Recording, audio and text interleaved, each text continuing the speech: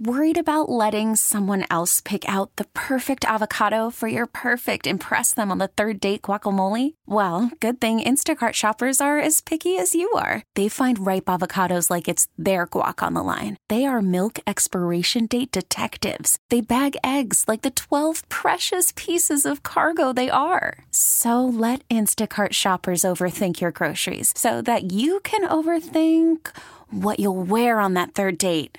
Download the Instacart app to get free delivery on your first 3 orders while supplies last. Minimum $10 per order. Additional terms apply. This episode is brought to you by Progressive Insurance. Whether you love true crime or comedy, celebrity interviews or news, you call the shots on what's in your podcast queue. And guess what?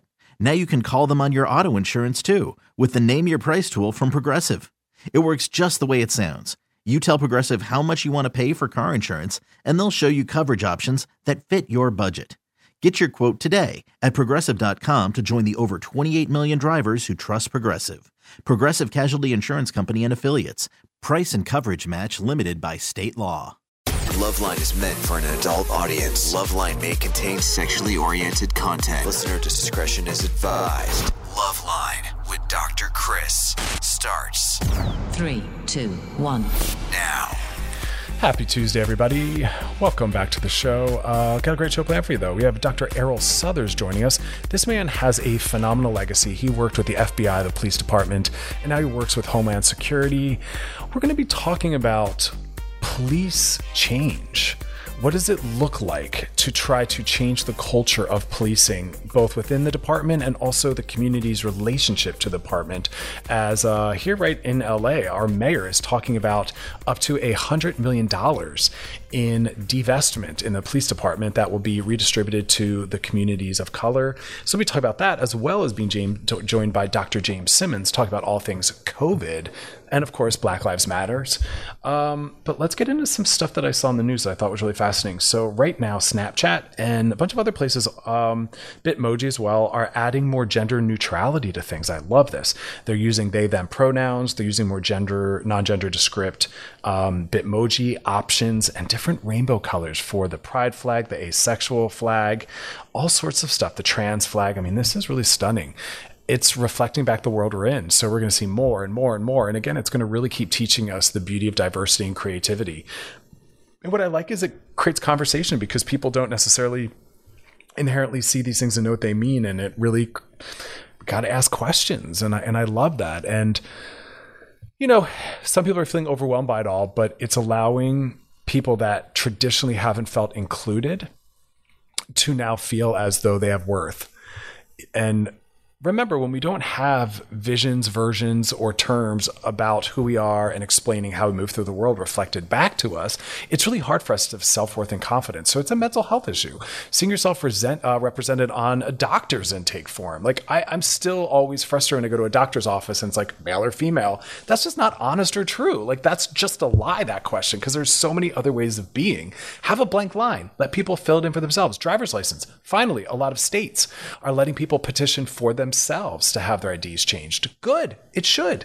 It should reflect back how this person moves through the world and who they are. And for those that are concerned about that, don't worry about it. Don't even worry about it. No sweat off your back. But it saves people's lives. So that's a really, really, really important thing. So let's be happy about that. Let's not feel bad about that.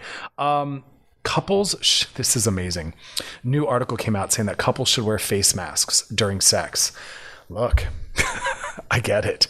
That doesn't sound sexy to a lot of people, but COVID is still happening. The pandemic is still a thing.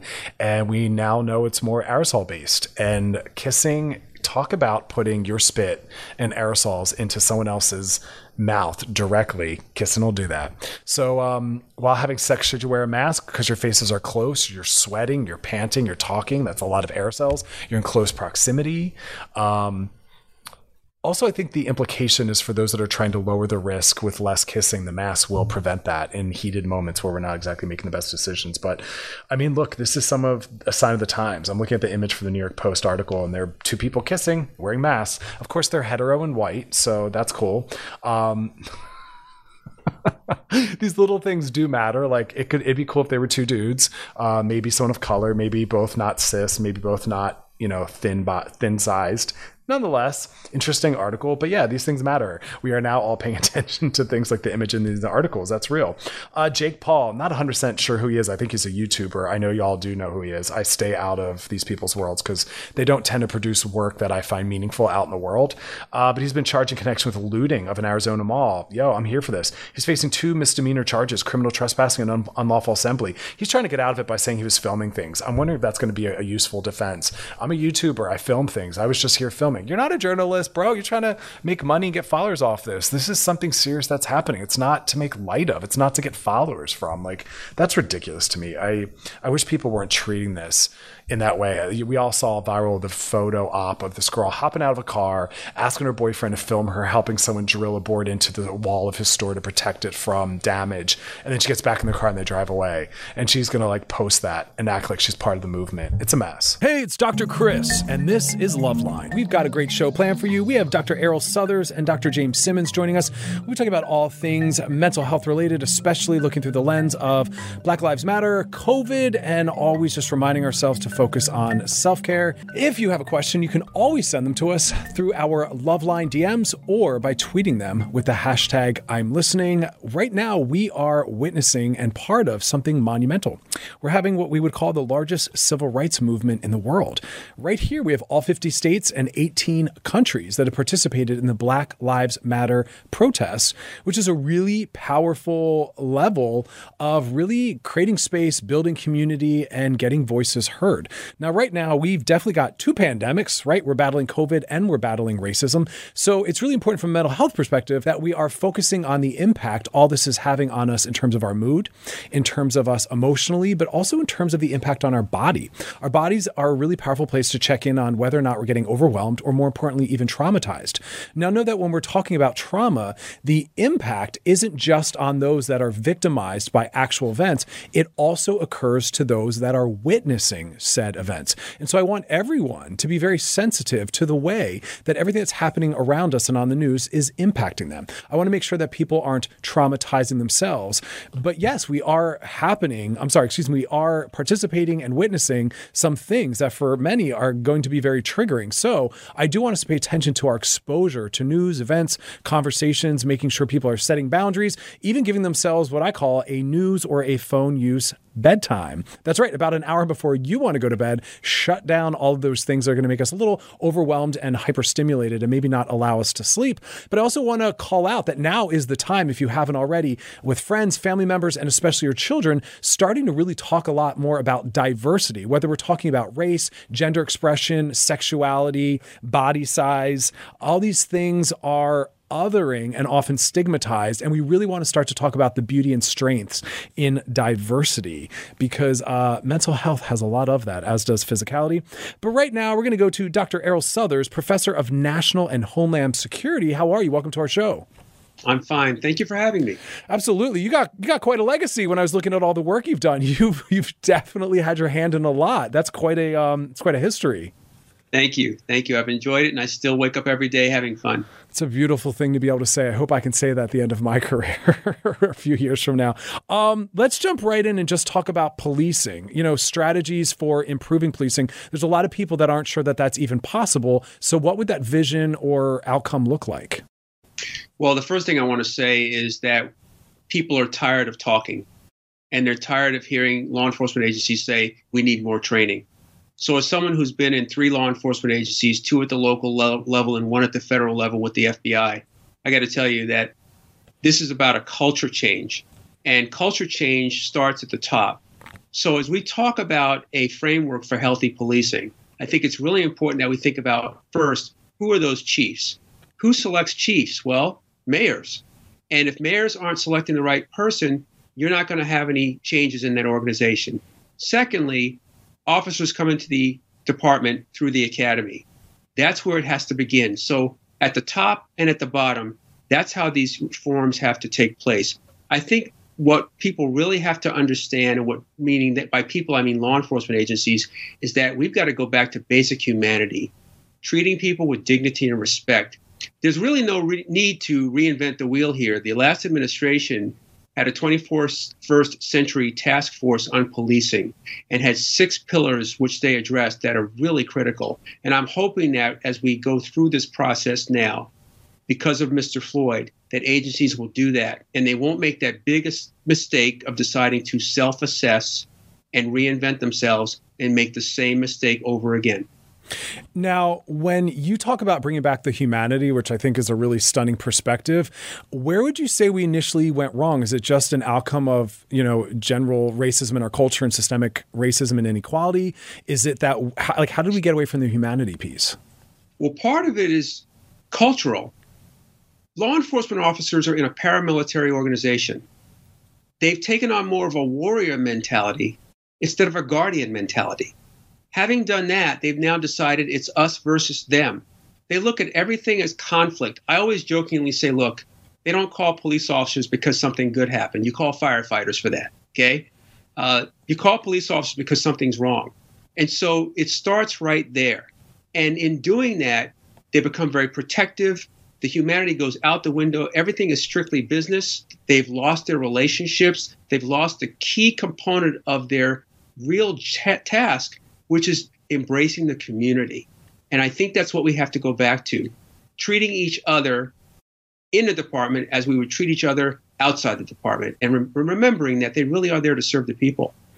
Yeah, and also just looking at some people's writings on reform of the prison system, but also the policing, I noticed that Denver is launching a new pilot program where they're going to actually try to have social workers to handle things that maybe fall more into their purview, such as people that are struggling with mental health issues. So do you think part of the problem is also putting on the police roles that they shouldn't have put on them? Well, I'm glad to hear you say that. And I do want to say that LAPD, the Los Angeles Police Department, does have social workers who ride with those officers and they're on duty. Police officers are social workers. We get called, so by we meaning my past career, they get called for everything. And so they do have to be somewhat of social workers. But I want to say this, in being somewhat of a social worker as a law enforcement officer, there comes a time now we have to incentivize those things that we weren't traditionally trained to do. We've got to start incentivizing de-escalation. We've got to start incentivizing not arresting people when we don't have to. And that's what I'm talking about when I say getting back to treating people with dignity and respect. I was a gang officer for years. I never took a gang member to jail and disrespected him. That's really important. And I think that's what we have to get back to. There are some bad people out there. Some people have to go to jail. They don't have to be disrespected, and in this case, killed in the process. Yeah. I mean, there's nothing rehabilitative in that. And I think as a therapist, that's what I'm always looking for is how can we not punish, but how can we transform and heal and bring the collectivity back together? Mm-hmm. Absolutely. So within the police department itself, what are your thoughts on officers holding each other accountable and maybe trying to kind of call out the more problematic ones or kind of, I guess more accountability within internally on that level? That's a huge pillar in reform, and I'm glad you brought that up. We're going to continue this conversation after the break. We'll be right back. This is Dr. Chris, and you're listening to Loveline. So within the police department itself, what are your thoughts on officers holding each other accountable and maybe trying to kind of call out the more problematic ones or I guess more accountability within internally on that level? That's a huge pillar in reform, and I'm glad you brought that up. Officers have this code of silence. They adhere to it. I think we've got to make sure that they know that they can come forward when there's an officer who's bad. They also have to be protected when that happens. With all due respect, police departments are just like schools. If you go to a school and ask the kids who's the bully in the class, they don't have to think twice about it. If you go to police departments and ask who the problem officer is, they know who it is. So with that, I'll also say 2 other things. Number one, there's got to be a process of making it easier to terminate bad police officers. I was on the board for a police union. I've been sued by police unions. It's really difficult to get rid of a problem officer, and that is part of the problem. The other thing I would say is that when an officer is terminated, especially for excessive force, deadly force, harassment, sexual harassment, or misconduct or corruption, that information should go into a national database to ensure that officer never works in public safety again in this country. We don't have that. We need to have that. Okay. That's a powerful statement and possibly a powerful determinant if it's going to be carried with you for the rest of your career. I'm on board with that. Let's talk about some of the moves that I'm hearing made here locally. Mayor Garcetti was talking about cutting the LAPD budget and then reinvesting that money in communities of color. What are your thoughts on that? I think that's a great and noble concept. Having been an assistant chief of police, let me speak from a budgetary standpoint. If I have to cut $150 million from my budget, and I'm Chief Michael Moore, I'm going to look at what I consider, quote unquote, those non-essential services that I'm providing, because I'm not going to cut my personnel. I'm not going to cut my equipment that I need for my personnel. So now I'm talking about things like perhaps the cadet program, the Explorer program, midnight basketball, the Hero and You program that we have for the K through 12 kids. Unfortunately, when you do that, you cut off your connection and relationship with the community. And more importantly, you now have taken away that pathway of those young kids who are tomorrow's police officers because of the relationship they've had with your departments throughout their lives. This is a really huge move. I work very closely with Chief Moore. I work very closely with Mayor Garcetti. I hope that they will think this through and it will be done correctly. But when I hear cuts like that, I think about services that people don't think are real police services, but they are. And who gets hurt in that process? The community we're trying to enhance. So this is going to be very, very complex. It's going to take a lot of thinking. Okay, so what I'm hearing is, although redistributing money to communities of color in an isolative way, that's powerful. But as you're saying, if we're trying to reconnect the community to the police force, we don't want to remove the programs that allow that bridging to happen. Exactly. And we put those programs in there in the first place to do exactly what they're doing. Now, if I've got a cut, that's going to be the first thing on the list. It always tends to be, because I immediately went to just the arts and music programs being cut from schools. And I guess what's concerning is, on a psychological level, I know that it's going to take a lot of time for people to have the needed corrective experience of police officers. You know, I'm white and I'm pretty privileged, and I've started to internalize some anxiety myself around police officers. And so I can only imagine what that's like for Black people or people of color. So, I mean, it's going to take a long time to have a new experience of each other. Absolutely. And we don't want to do anything that suggests that we're not supportive of the community. Let's just think about this for a second. Some of the programs I just mentioned, what happens when those programs get removed because of a budget cut? What you're signaling to me, the community resident, is that I'm not important anymore. That program's not a priority for you anymore. And you lose my support. I'm not paying any attention to the budget you have to cut. I only know that my kids got to go to the after-school program with Officer Bob every day, and now he's not there. Or they used to go to midnight basketball with Officer Jane, and she's not there. Now you start to lose my support because you've taken away some of our resources, and our relationship changes, and not for the better. Wow, well said. The relationship on both sides needs to heal. I was digging around in some of your work and in some of your lectures, and you pointed out something powerful that I had not read or seen yet, that by 2045, it's projected that we might have a majority minority-based country. Talk to us about that. That was huge. It's quite interesting. I work in the area of violent extremism. Several years ago, it was projected statistically that we would have a majority minority country by 2050. It's been recalculated in the last 2 years to 2045. That's what's fueling a number of extremist organizations in this country who believe that there's some real movement here of what they call white genocide. In fact, if you go to some of the hate organizations and extremist organizations, you'll see that if you see the term diversity, that to them equals white genocide. So what they're doing now is pushing back. And that's why you're seeing a lot of the anti-immigrant movements. You're seeing hate crimes now related to COVID. We have a link to our site called Virus of Hate. We are tracking, believe it or not, COVID-19 related hate and extremism targeting Asian Americans and targeting Jews. The anti-Semitism and hate crimes against Asians are at an unprecedented rate because they are being deemed responsible for COVID-19 being in the United States. So it's all based on, again, the fact that they feel like these minorities who've come from other countries, in the case of Asians, are the cause of us being in the pandemic. And the Jews, in their minds, are actually guiding this pandemic to make people sick so that the government can do things like stay-at-home orders, wear masks, and other overreach to make us more contained and constrained in our daily activities. Oof.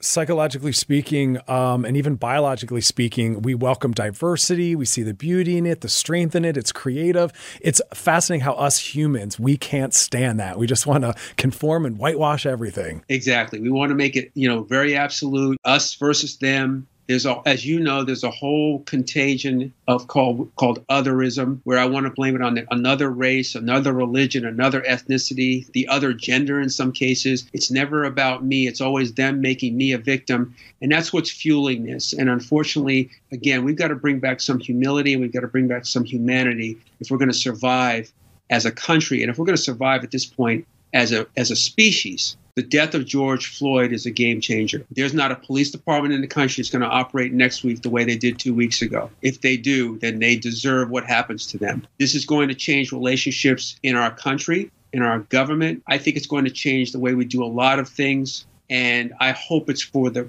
positive. I hope that we don't run this course again. All right, Dr. Errol Southers, thank you so much for your time. Thank you for having me. There we go, folks. Let's let this movement be a true movement and create true sustainable shift. All right, we're back. The Red Bull has kicked in. All cylinders are firing on full. We got a question of the night up on our Loveland IG page. Tonight's question is, what is off limits on social media when you are in a relationship? I feel like this is an ongoing theme we're having. Defining the relationship, boundaries in a relationship, cheating and monogamy. All right, but guess what? It's time to slide into those DMs. Sliding into the DMs. Sliding into the DMs is brought to you by our friends at Trojan Condoms, because it is a big old sexy world and we want you to explore with confidence. Here we go. Hey, Dr. Chris, I've been seeing my significant other for over 2 years. I'm deeply in love with him, but I'm frustrated that he hasn't given me an orgasm through penetration like ever. I've had many of them through oral, but I'm frustrated. My partner's on the smaller side. I thought the size of one's package was a myth when it came to orgasming. Should I introduce toys or vibrators? I feel like I want to bring it up to him, but not in a way that will make him feel bad. Any suggestions? Yeah, 1,000 of them. First off, only a third of women orgasm through penetration. So if you are not in that 1/3, don't expect for that to happen. Most women, 2/3, require, I don't even know if I can say this on air. I don't. Okay. Most women require another form of stimulation that's more externalized, I'll say. Thank you, FCC regulations. So you are probably not in that 1/3, which is why oral works for you, because oral allows the stimulation of the external area that is required for you to orgasm. Should you use toys and vibrators? Yeah, 100%. For a multitude of reasons. One, sex is a broad-based thing, and I want people to be really diverse and creative and not always require sex to be penetration, because sex is far bigger than just penetration, right?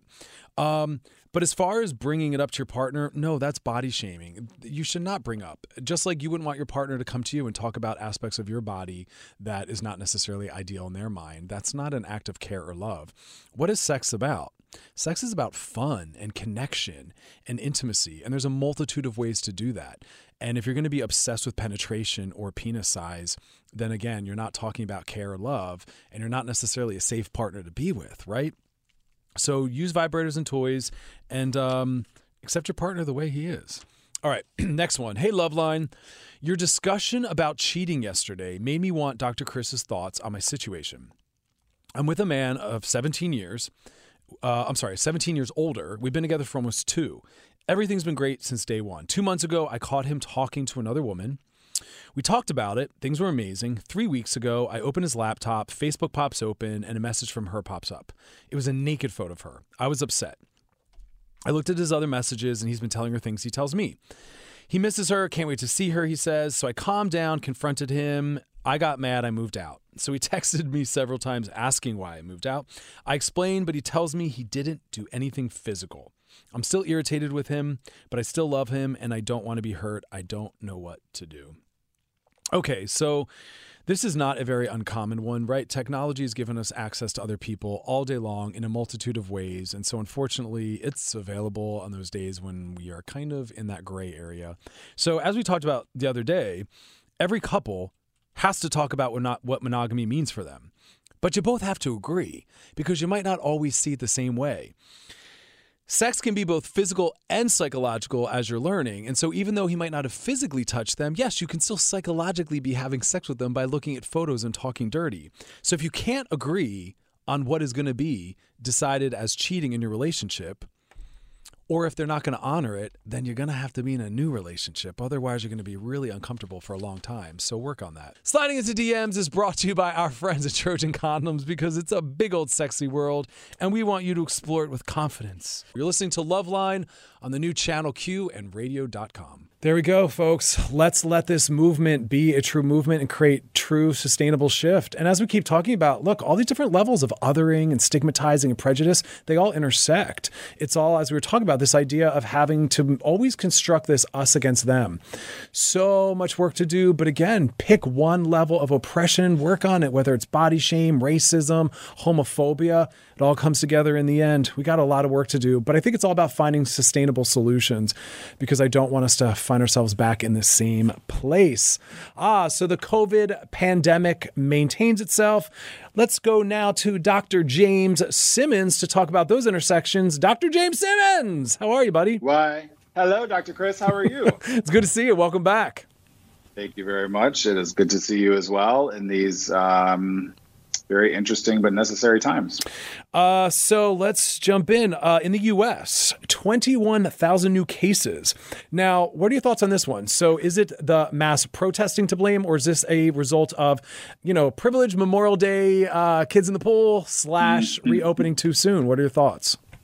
So if you just look at how the disease spreads and sort of how we've seen the numbers that have gone with new cases of COVID-19, you would expect that this would likely be from Memorial Day, and the fact that there are new cases now that we're starting to see that. But it's very interesting. As we've been saying from the very beginning, there's so much about this virus that we just don't know, and it doesn't behave in very typical ways, because there are also states that have reopened sort of in a systematic approach, and some of them less than others, who are not seeing the spike in cases that we thought. Now, some of those states had lower numbers of cases in general. Some of those states have also encouraged, those with underlying health conditions and the elderly to still stay at home. And we know it's very well documented that those groups are at much higher risk.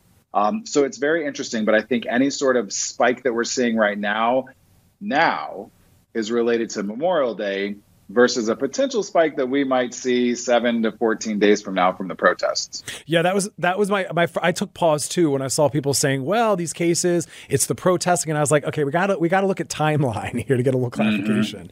I thought this was really interesting as well. I had not considered this impact or this intersection. So there was a headline and it said that public health experts have gotten together and they believe that we need to keep protesting in service of ending the pandemic, because the COVID infections disproportionately burden the Black community, and that itself is because of the racism that the protests are themselves trying to dismantle. Weigh in on that. Oh, that's a lot, isn't it? So, these protests obviously sparked by the murder of George Floyd and police brutality in general, but also really getting at systemic system racial issues, which are so present in healthcare. I mean, they're present in really any setting. But, heart disease, cancer, stroke, asthma, diabetes, influenza, pneumonia. African Americans are disproportionately impacted by those and have a higher mortality rate from all of those than any other racial demographic group. And so when we talk about these things, when we talk about racial injustices, we talk about them on a macro scale and micro scales, and it certainly impacts the health community. So on one hand, it's really important to continue protesting, to continue bringing awareness to these things, because we have to make change in a healthcare environment for the overall health of the Black population going forward. At the same time, as a public health person and as a nurse practitioner, I'm wanting to tell everyone, wait, don't protest, because this disease is disproportionately impacting Black individuals and other individuals of color. And those are, by and large, the majority of individuals who are protesting, though you see lots of white individuals protesting. I think the issue here, though, is what's so interesting is that there's a lot of confounding factors. So the protests are happening outside, and you do see a lot of people wearing masks, which is really, really great. We know that this is a droplet transmission, but the protests are happening outside, and so you have much better airflow. So where we say that 6 feet, you need to stay away from someone, it might not be necessarily quite as important because you're outside and there's airflow. At the same time, think about a protest and think about what you hear at protest. People are chanting and they're screaming and they're talking. And so all of this is coming out, whether you're wearing a mask or not. If you're closer to someone, it increases your chance of potentially catching it from someone. And on top of all of that, younger individuals who we know are less impacted from a mortality standpoint from this, but they also tend to be the asymptomatic spreaders, meaning they don't even know they have COVID-19 and they're very contagious if they've been contracted with it, and then they spread it to others. And lots of communities of color, Chris, have multi-generational family systems that all live together. Okay, so James, that concerns me. So where are you leaving us with that? I don't know where to land with that. Know. You're listening to Loveline with Dr. Chris. We're going to continue this conversation after the break. We'll be right back. Dr. James Simmons, tough decisions we all have to make. We all have to consider who we're impacting. It's a lot. Well, because I think what happens is then you have individuals who maybe they're young and healthy and they're protesting, but then they go home. That's right. And they're living with grandma or grandpa. And these are the questions that are coming into my practice is we're assessing levels of risk and we're looking at who are you living with, what health factors do you have, and in the end, they're left deciding for themselves what level of risk they want to take. And we talk about all the different ways that someone can be involved in the protests and Black Lives Matter. And for some people, it is necessary that they sit out and don't necessarily protest in the streets. Is that what you're saying as well? You know, it's a really difficult conversation because ultimately, you know, if someone has a really significant underlying health condition, which, as I just said, disproportionately impacts the Black community, my gut is to recommend that those individuals not protest. Okay. But as a Black queer man, I also know that we have to protest, and now is our time to act. I mean, Dr. Suthers, who is an unbelievable individual, he's fantastic. You know, he's saying this is a moment, right? He said it right there. And he represents a side of law enforcement that's really trying to make change. But everyone understands that this is the moment that we need to take advantage of, including someone who is so passionate about health that the community has to protest that. It's if I had a perfect answer, Chris, I would have a perfect answer. No, but that's such a beautiful answer because it really speaks to the power of the different identities and positions that we socially occupy. You know, on one hand, myself as a professional, I want to give the public health answer and I'm like, don't take those risks. But then you're right. Mm-hmm. The social justice person in me wants to say, get the hell out there and get those signs ready. So I appreciate that distinction. Yeah. And it's a difficult one because I do get asked this question quite often. You know, I have pretty severe asthma. But I want to go protest. I want to go involve. And so, you know, I think that there are all the different ways that we've sort of talked about it. I know you've brought up before that there are other ways that you can get involved in protest.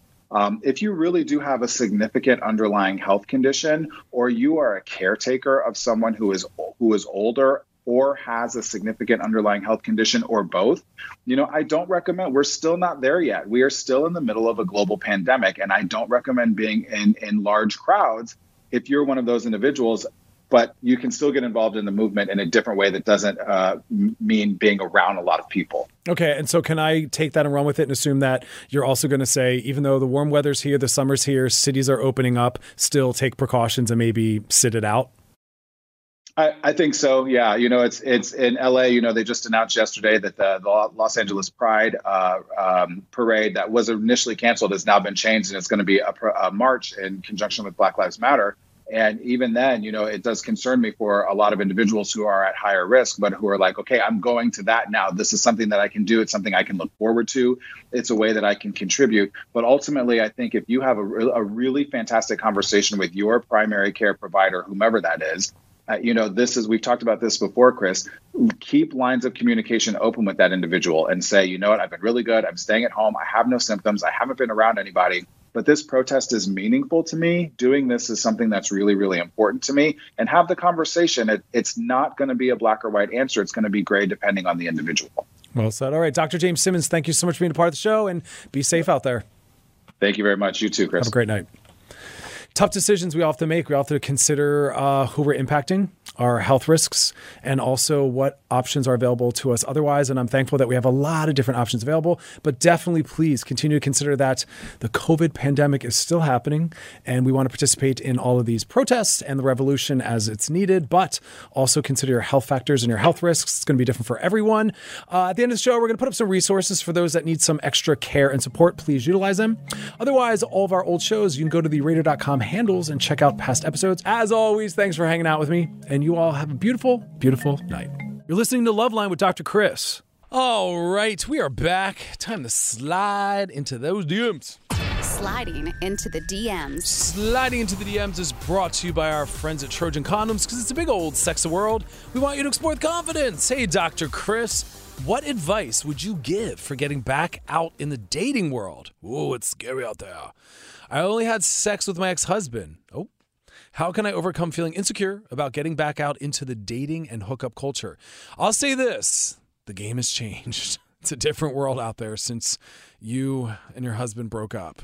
You've only had sex with your husband. Look, the work initially is translating that anxiety into excitement. Excitement around all the new experiences you get to have. Some of them are going to be completely ridiculous because it is ridiculous out there dating, but try to translate it into excitement around the stories you're going to tell, the people you're going to encounter, the restaurants you're going to get to try. Truly get excited about all the new things that are going to happen. Also, I remind people it's a numbers game. You're not going to go on 2 or 3 dates and fall in love again if that's even what you're looking for. You might not. You might want to just casually date, have some casual sex. That's awesome. There's a lot of people that are open to that. But it's going to be a numbers game. If you do want another serious relationship, it often takes time. So get out there and be willing to go on multiple dates, take your time, meet a lot of different people. But don't hold on too tightly. Don't have a serious goal. Just kind of be open to being what it is. You're going to meet some people that maybe want something more serious, some people that want something lighter, some people that just want to have sex. Be open to kind of all of it. You know, Mama's out there. She's single. She doesn't have her husband anymore. She's just seeing what's up. You're going to learn a lot about yourself too. A lot. Every time you go on a date with someone new or have some sex with someone new, a new part of you is going to emerge that you weren't familiar with because you're used to what happens when you and your husband come together. But now you're going to get to uncover and learn about other aspects of yourself. So again, the main goal is turn it from fear and anxiety into excitement about what you're going to encounter, what you're going to see, but be ready for it all. It's going to be a little bit of everything. Take your time, hold your boundaries. Don't do anything you're not comfortable doing, but hookup culture and dating culture, it's a whole new game. It's a whole new game, but remember to see the fun end. Oh, yeah. So this is a profoundly transformative experience for a lot of people. And so don't not take that on fully. It's kind of sometimes some of the most evolving we can often do. So really, really honor that, put the time in, the presence, the effort, and hang in there tight. Just don't take it all too seriously. Cause like I said, it's a journey. And in the beginning, it can often be rough because it's a new skill set that you're going to be forced to utilize. It's not familiar to you, but you got it in you. Try all the different apps, though, because they're all a little bit different. Talk to your friends about what you're doing and just make it fun. Because, again, that's what this is really supposed to be rooted in. You know, it's not supposed to be something that's heavy and overwhelming and depressing. And so if it starts to feel that way, take a break.